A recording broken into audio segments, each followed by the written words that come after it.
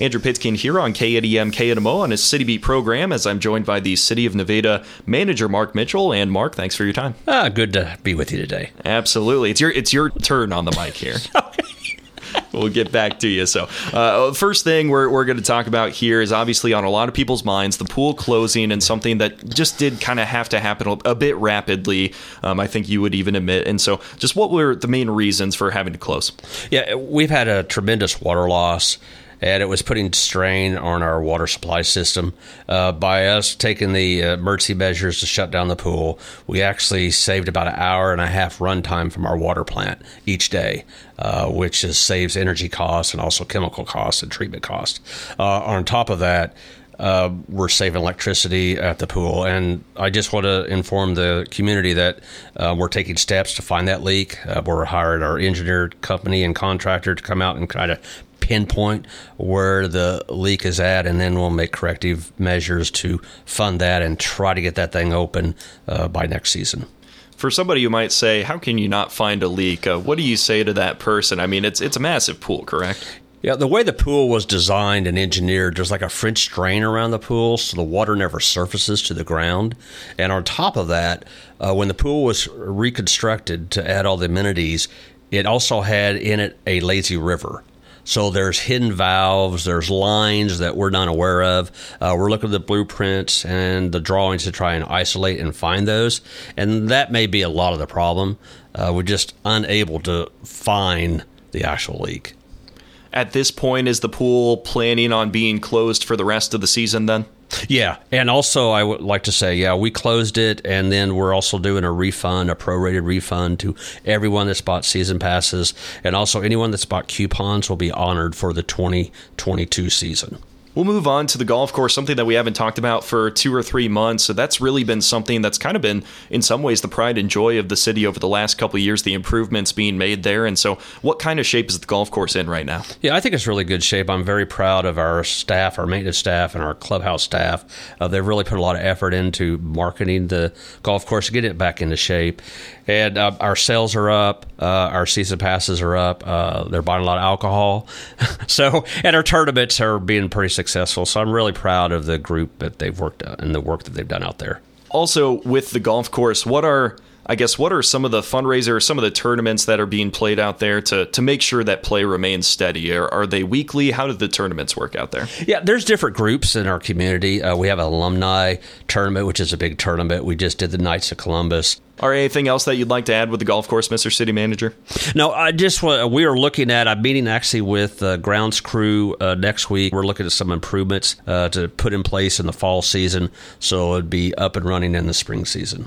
Sounds good. And so we'll move on to another item that was talked about a little bit recently at the city council meeting, actually last night, is that airport lighting that is going to be installed out at the airport. It was determined that there was insufficient lighting to make sure that landing at night was possible for all types of aircraft. And so what exactly is going to be taking place out there in the coming months? Yeah, thank you for that. It's been a real struggle out there. We've tried to isolate where the issue is, and what we've discovered is the whole lighting system needs to be replaced.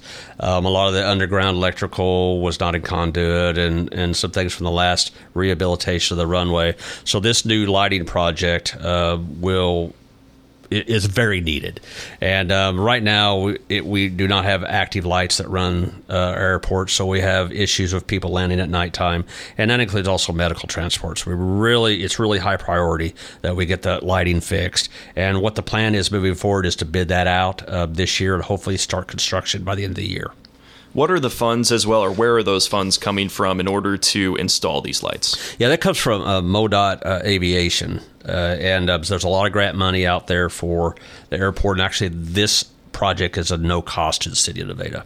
Talking here to the City of Nevada manager, that is Mark Mitchell. We'll move into another item. That's just kind of a cleanup campaign that the city is promoting at this time. And so what exactly does this cleanup campaign entail? We're taking a holistic approach. Council just passed an ordinance to keep grass out of the city streets. And because of that, if we allow that to continue to happen, we'll have clogged up storm drains. And if you drive around town, you see grass growing up on the edge of the street. That is caused because the grass clippings are seeding the road. So we're taking care of that, try to eliminate that. On top of that, we're sending out letters to property owners to cut their trees. Our school buses will be running. We have RVs, our fire trucks. There's a lot of low-lying limbs in our community. And so it's the responsibility of the property owner to make sure those are cut at a height that will accommodate those vehicles. If the property owner is unable to do that, the city will come and do it, but we'll charge our labor to the property owner. So it probably behooves the property owner to go ahead and try to cut those if they're able to. And on top of that, we'll be addressing our trash dumpsters around town to make sure the lids are shut, and there's covering in areas are in commercial and industrial areas. And we're also in increasing code enforcement.